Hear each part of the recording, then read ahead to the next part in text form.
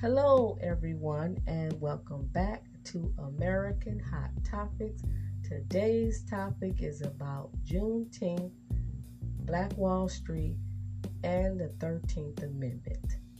So, as you all know, Africans were brought over here to America to be slaves, and around January 1st, 1863, President Abraham Lincoln signed into law the Emancipation Proclamation, which was declaring that all blacks be free from slavery. And when the Civil War ended, blacks were able to celebrate their freedom on June 19th, 1865. And so that's how it came up with Juneteenth, that black people celebrate every year. This is nothing new.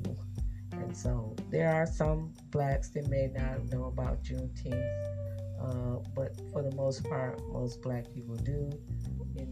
I heard about it in the 90s, just watching BET or just black radio saying Happy Juneteenth. And I didn't know a whole lot about it, but I knew it had something to do with slavery. And, a lot of blacks are not taught black history in schools. At least back in the day, they weren't. I don't know what they're teaching them now, because I've been out of school for years, so I don't know what's being taught. But the good thing about now is you can use your smartphones and internet to find out about black history and whatever you want to know about things in the past. You can learn it easily just by Googling it. And so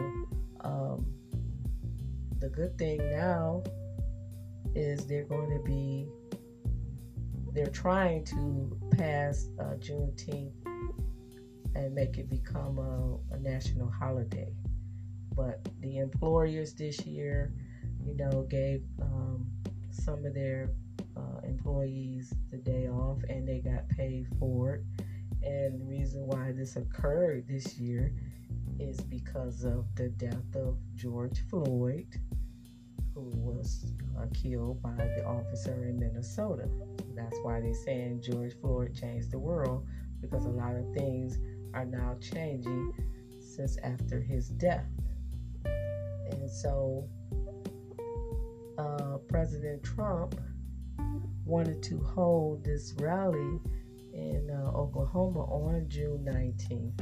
And Black Lives Matter explained to him where we're celebrating the Juneteenth holiday for blacks, and as well as celebrating Black Wall Street. And President Trump didn't know what Juneteenth was, so he had to ask his only black employee about it, and he explained it to him, and then he canceled his rally today and decided to do it tomorrow.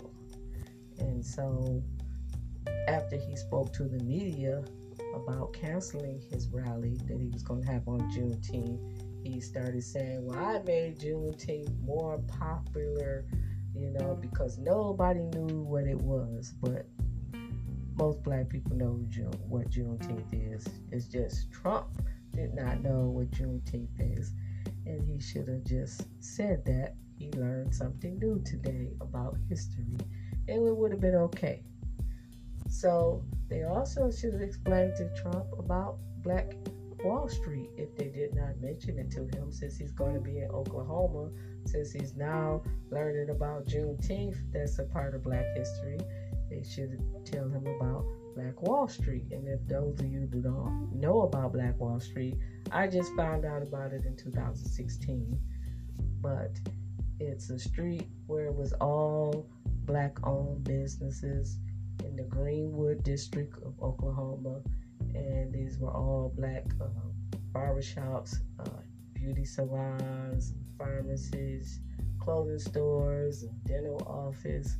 It's just all kinds of businesses owned by black people, and they were employing all black people, and so black people were doing well, and they didn't have to ask the white people for anything. And so in 1921, they're saying this black male supposedly got on an elevator with a white woman, and she claimed that he touched her inappropriately.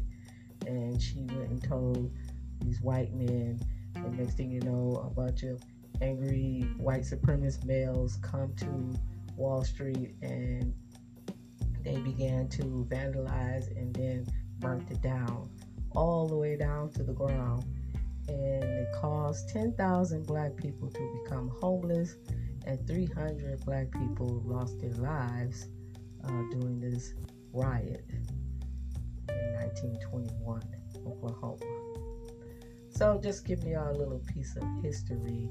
So moving on to the 13th Amendment. The reason why I'm bringing this up, because, you know, a lot of people say, why are black people always accusing police of locking them up? Or, you know, you got to realize that you have a lot of officers there who are white supremacists, and their mind is still living in slavery days, and they figure, you blacks once used to be slaves, and so we're going to put you in prison and make you slaves again.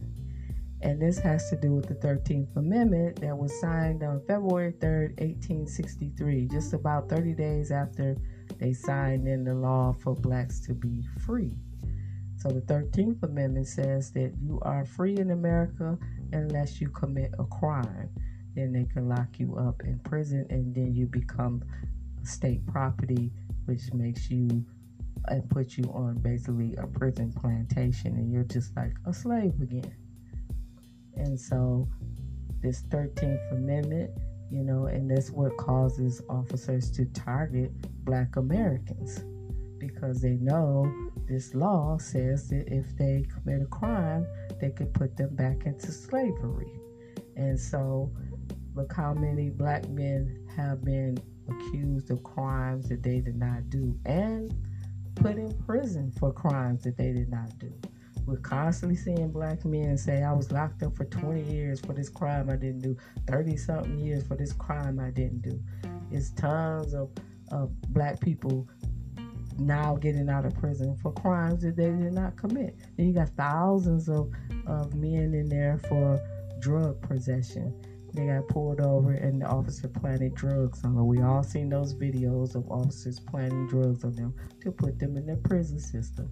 And so you have more black people in the prison system than any other race, because they want to see blacks as slaves again. And so also these prisons make money from people being in prison. You had a lot of companies that have contracts with these prisons. Then you got private prisons who put these prisoners to work, and they're doing labor for major companies. You know, they're making hand sanitizers, they're making clothing products, all kinds of companies had contracts with these private prisoners, and so they're getting free labor and making billions of dollars off of the prisoners in these prisons. And so it's a moneymaker. Private prisons also, they said people were investing in them. So I guess they're on the stock market. You can be a shareholder in a private prison. So you say, in order to make money, if people got these contracts with these prisoners, in order for them to make money, what do they have to do? They have to have people in the prison to make the money. So the officers got to go out and find people to put in these prisons to keep that money coming into all these big companies that got contracts with the prison system. That's why you have so many black people locked up in prison, because they target black people, because they figure y'all came over here as slaves, we're going to put you back in the prison system as a slave once again, and then you're going to be in here doing free labor and making these white-owned companies all kinds of money while you're in this prison system.